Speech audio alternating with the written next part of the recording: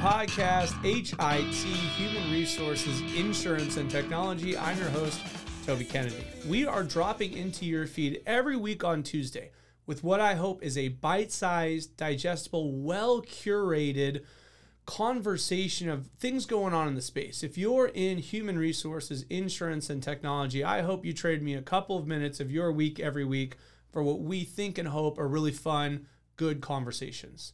This week's episode is brought to you by Montage Insurance Solutions, and without any further ado, let's get right into this week's episode. This week's hit is another hit chat, a chit chat. We are so incredibly fortunate to welcome in Ajit Dodani. How are you, sir? Thank you. I'm good. Excited to be here. Ajit with Empathify You. You said that right on the Yes, money. good Yes, deal, good yes. deal. And I think the cool thing, and we'll dive into so much stuff here, but what I love about Ajit is he has gotten a moniker from the HR community, by the way, of being the guy that can speak KPIs and empathy in the same sentence. That's right. That's right. So my quick background. So was born an empath, fast forward, whacked on the head for feeling too much, or like, oh God, you're a guy, you're not supposed to feel so much. Anyways, moved to the country, became the CFO for a company called United Colors of Benetton, and then realized that my power of empathy actually held the organization together over the financial and organizational strategies that we deployed in the organization. So over the years, the HR community out there started introducing me on stage. Please welcome to the stage, Ajit Dodani, the CFO who speaks empathy and KPIs in the same sentence. So that's how I got the name. That's pretty cool. I think that's a really interesting, and we'll dive down a bunch of rabbit holes, but even just hearing you say, hey, it's possible that my empathy is holding the organization together more than, your ability to spreadsheet and read key performance indicators. Talk to me about that. Like, even that in and of itself is super fascinating to me. Yeah. See, when we went to school, we were never taught really the understanding of empathy. Was always considered like the soft skill, sure. Right? Like almost like a feminine skill. Sure. Right. Yeah. Empathy, though, is a very tactical and strategic power that people can learn. There's a big difference between born an empath versus learning the skill of empathy. So I'm born an empath, but today I teach empathy, and we at Empathify You teach empathy as a skill. So when you are trying to build and move fast and go through chaotic times like we all are right now, think about every day we wake up in the morning and something's happening, right? So when we try to do that, what's happening is the people around us are changing. The outside pressures are changing people. And if we don't have the empathy to understand what's happening, we miss all the cues. Now, what is an empathy strategy? An empathy strategy is a journey of self-awareness, stakeholder understanding, and strategic action. Right? So when you have that kind of arrangement, Toby, it is asking us, a very tall ask. It's asking, Toby, for you and I to be very self-aware. Where are we right now? Are we really present here? Or is our mind here, but we are our body's here, but our mind's somewhere else? Yeah. A lot of leaders, face that stuff. Totally. Right? So that self-awareness is missing. So we do a deep dive into self-awareness, understanding what allows people to be aware, and then what drives them away from being aware. I'll give you a great example. The focus on values, right? Everybody has company values. Totally. Allows us to stay focused on what's important, what's urgent. But did you know that all of us have 7 shadow values? And these shadow values, Toby, dictate what we actually do. So the whole thing about, these are our values is BS. What really drives the culture in an organization are the individual shadow values. And for those of you hearing this word shadow value for the first time, let me just explain.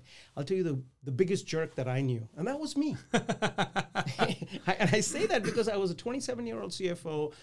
My stated values were innovate and, just let's create an amazing team. But I was such a young CFO, so control and attention were my shadow values that overtook that. Yeah. Think about how many people you know, Toby. Yeah. That have shadow values of attention, intelligence. Yeah. Yeah. Yeah. I'm so fascinated by this because it marries a couple of things for me. Number one, like you said, the self-awareness.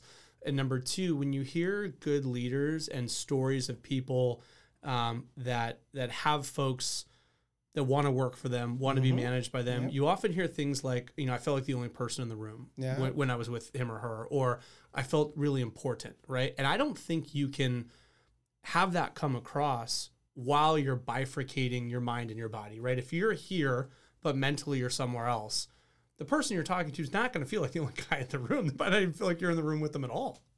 It is so difficult.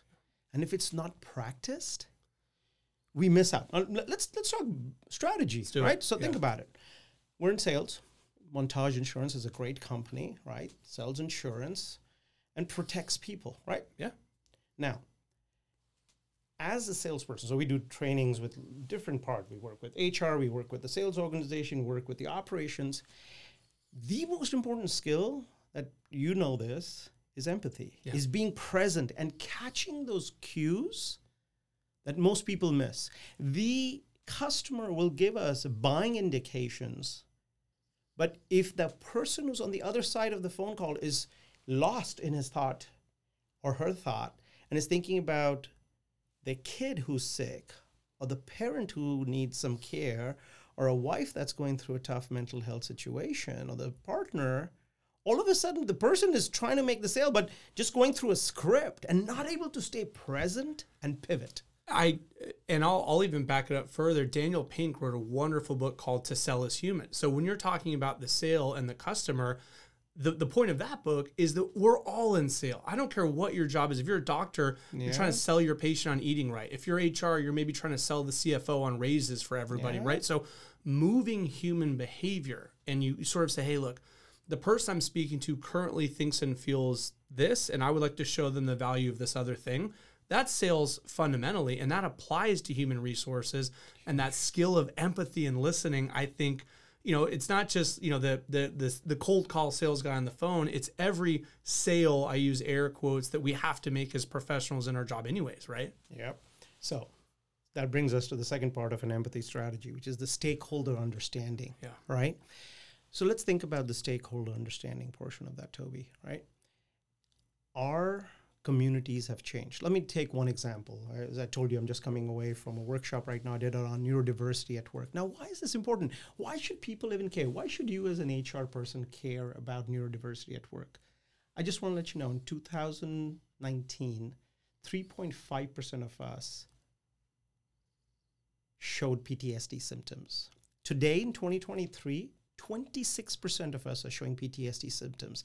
And you, the HR folks that have carried the weight for the last few years, 40% of you are showing PTSD symptoms, but you don't have the time to go take care of yourself. I know that.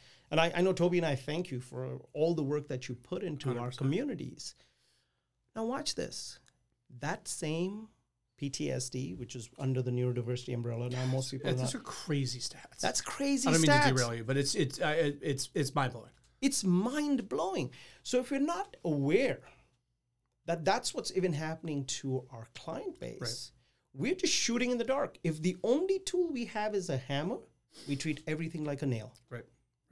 So what's happening with, be it you're an HR leader, be it you're an ops, if you don't understand the variance of the people around you, I'll give you my example. I was telling Toby before we got started. The reason why this is really personal for me is because May 28, 2013, there was an incident that happened. I got diagnosed PTSD. Now, I'm this crazy, loud, Toby knows that, like really love music, dancing.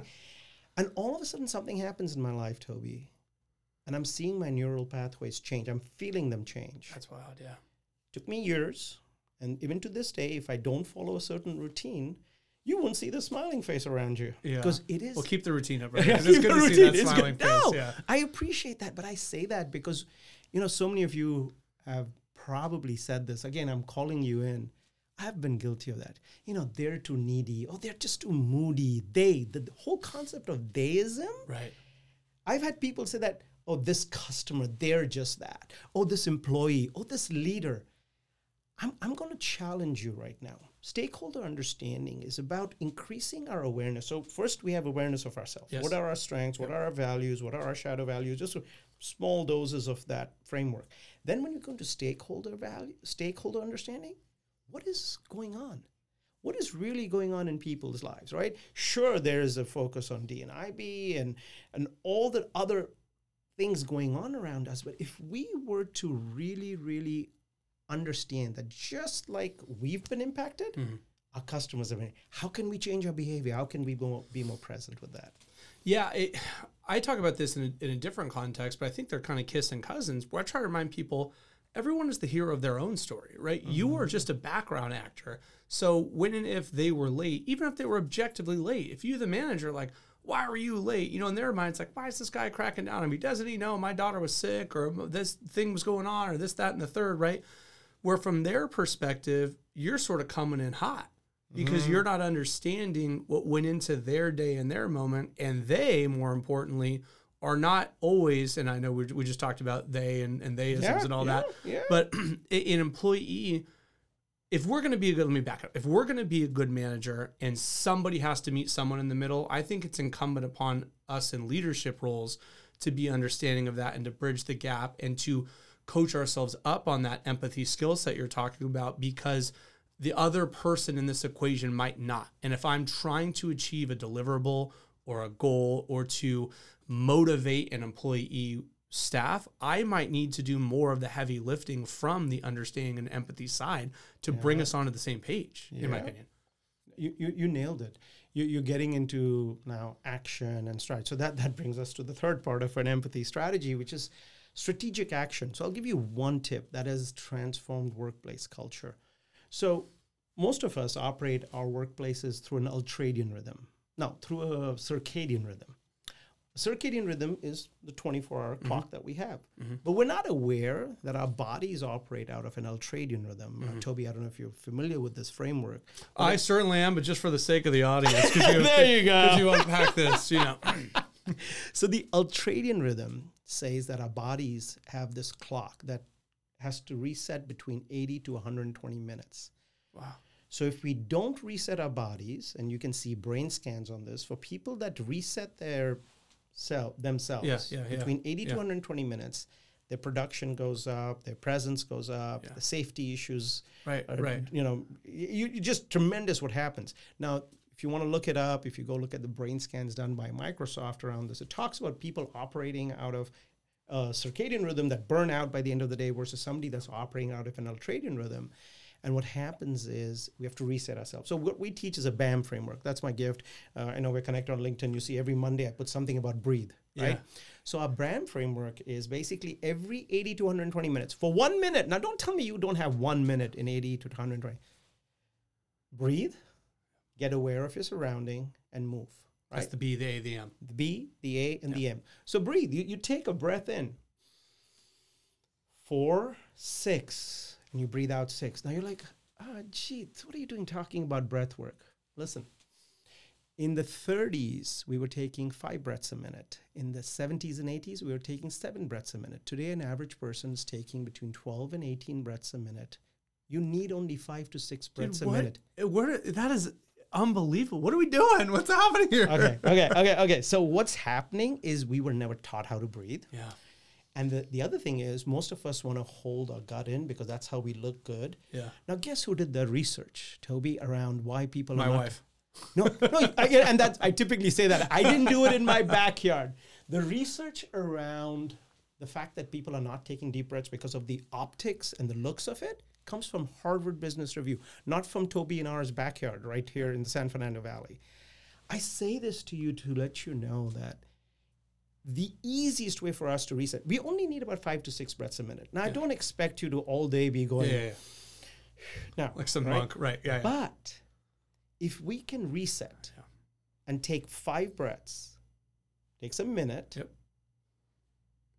every 2 hours, we get aware. So we have a framework around getting aware. What do you do to get aware of the surrounding move? And the last thing is move from an isometric on your desk to dancing. I have like music playing and my neighbors watch the music turn on. I'll start dancing for a minute and back reset. Yeah.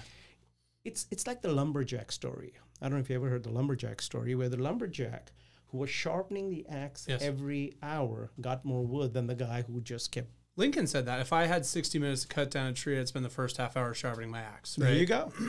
There you go. And we're asking you for a minute every 80 to 120 minutes. So that's a strategy that you can deploy right away. Now, here's what that does. Increases our self-awareness, gets us present to understand the stakeholders that are around us, and then we can solve for that problem at hand at a big awareness of ourselves and what's best for the customer. And you know, I know your style. You always do what's best for the customer. And in the end, that's what becomes long-term success. I'm sitting here and I'm just like, please never stop talking. Please tell me all this. Right? So if someone out there is listening and they're as edge of their seat as I am right now, okay, so I'm running an HR department. Is this something that I, number one, personally believe in? Sure, but disseminate to my employees, maybe just to my team. I mean, if I'm listening to this episode and agreeing with everything you're saying, what would you, Ajit, say to that person is a good next step or takeaway or something to do from here? We, as an HR professional, specifically to that, so I get a chance to work with SHRM, HRCI, different organizations. And the first thing We met at Pyra. There you go. We met at Pyra. The idea is that you have to learn to translate to dollars and cents. Let's look at this, right? So for example, right now, engagement numbers, manager effectiveness scores are huge, right? And first of all, the first thing I tell you is understand and track those numbers. Right. Then stop putting Band-Aids. We're stuck at the same numbers of engagement, Toby, for a long time.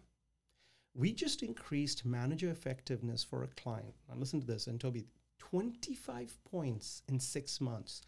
That's unusual. I'm telling you myself. But it's a home run, right? It was a huge home run, and this is for an organization that's been around for hundreds of years. Yeah. And the idea was because we started solving for the stuff we're talking about. Empathy is not the Band-Aid. Empathy is getting to the root cause of the problem. Yeah. So when we get into frameworks around the adaptive leader and teach skills that are taught to Formula One. Right. High-level athletes. High-level athletes, Marines. So now, if you're an HR person, first of all, understand that these matrices you have to track. Number two is understand that empathy is not it's a necessary skill. And if you want to check it out, you can come to our website or anything. Plug your website real quick. empathifyu.com. Check me out on LinkedIn. But I want you to check out the work that the West Point does with their highest performing athletes. Toby, guess what they have in their books? Empathy, resilience, understanding. The best are taught that. We didn't need this before, Toby. But now after the last few years, the chaos that we've just had, you and I need the same level of skills to pay attention, just like those athletes do. Like we studied the Australian firefighters that are dropped in the middle of the fire. Guess what they're taught? Guess what they're taught? Self-awareness, stakeholder understanding, and strategic action. Now, this is going to come out in November, you said, right?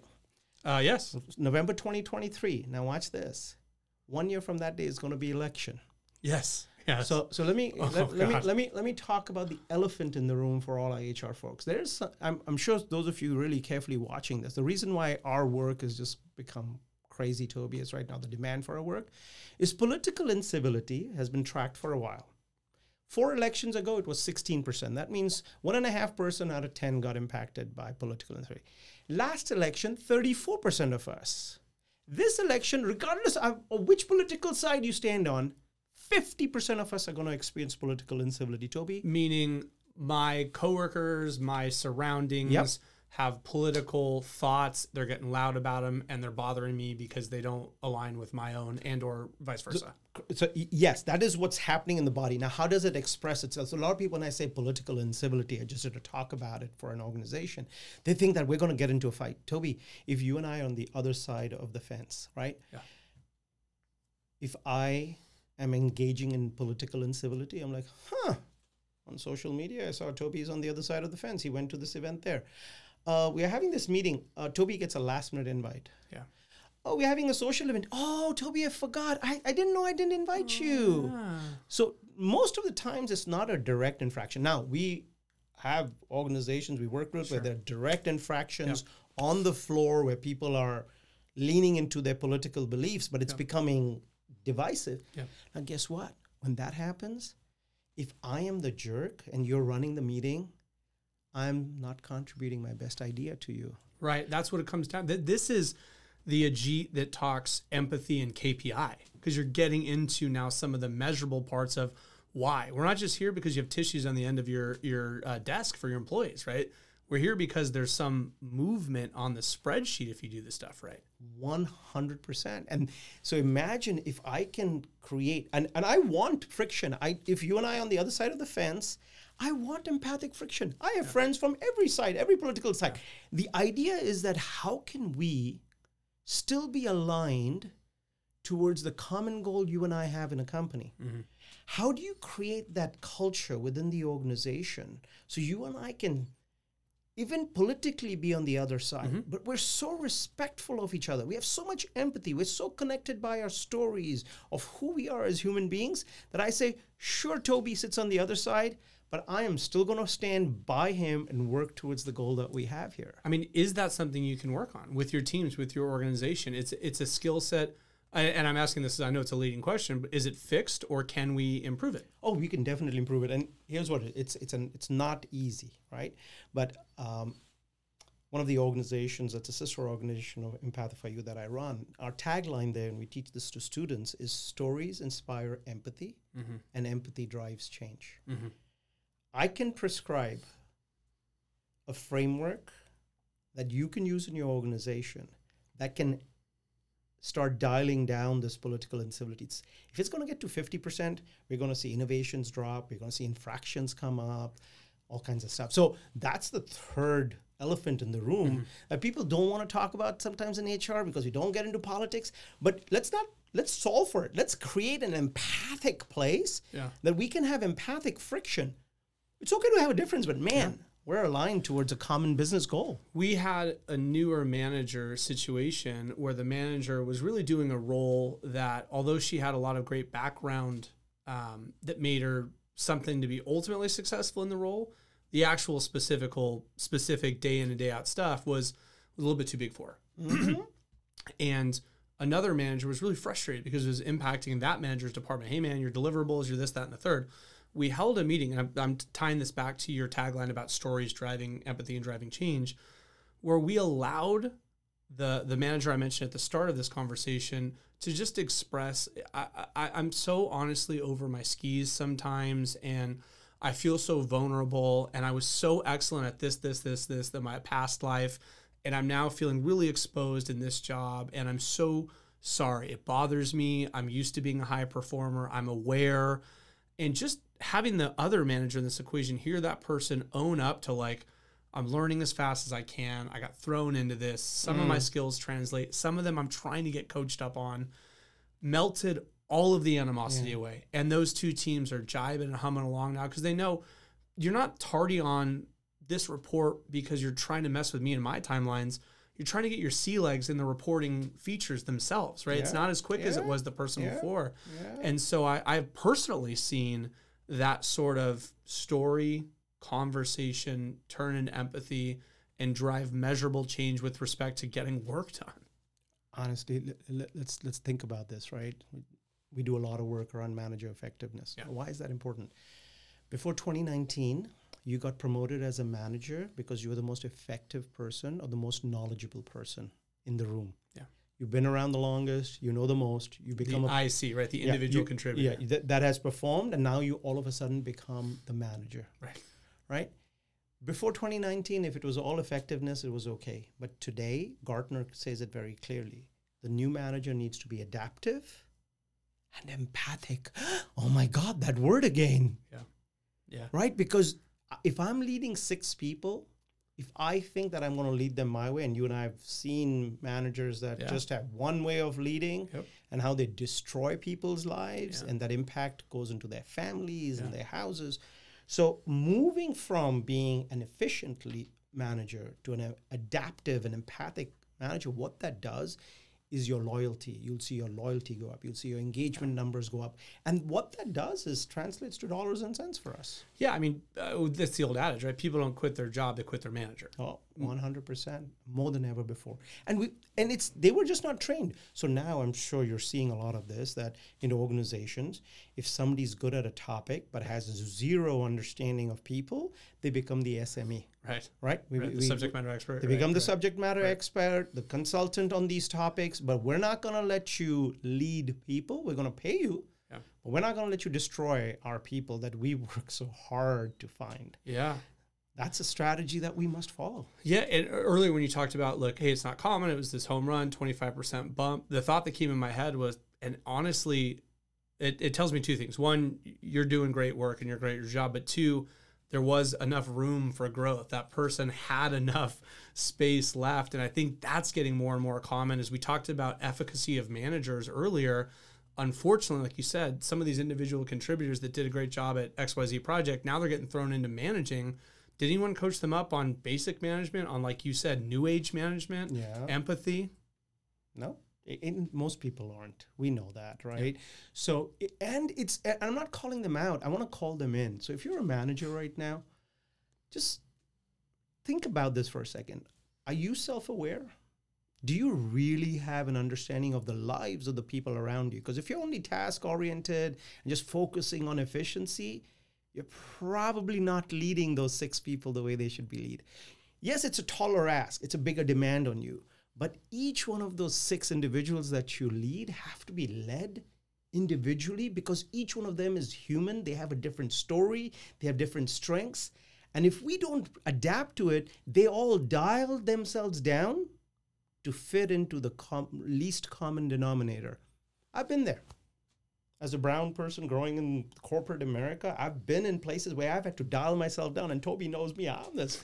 We've been on events together. I mean, you lit up the room as an audience member. When I was speaking, I was like, my God, I know how people light up the room from on stage. You lit up the room as an audience member. No, I appreciate that. But, Toby, a lot of companies don't let that happen. There's so much talent that lives within the organization.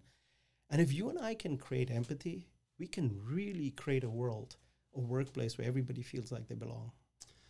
That's such a special conversation and way for us to end. I could listen to you all day, and if folks want to reach out, please, I encourage you. I know personally how responsive you are on LinkedIn, how committed you are to helping folks. So if anyone wants to talk, please reach out to Ajit. Otherwise, that's all the time we have for this week's episode. Thank you so much for joining us. Join us next week. We're dropping in every Tuesday. We're bringing what we hope are awesome conversations. And until next week, make this the best week yet.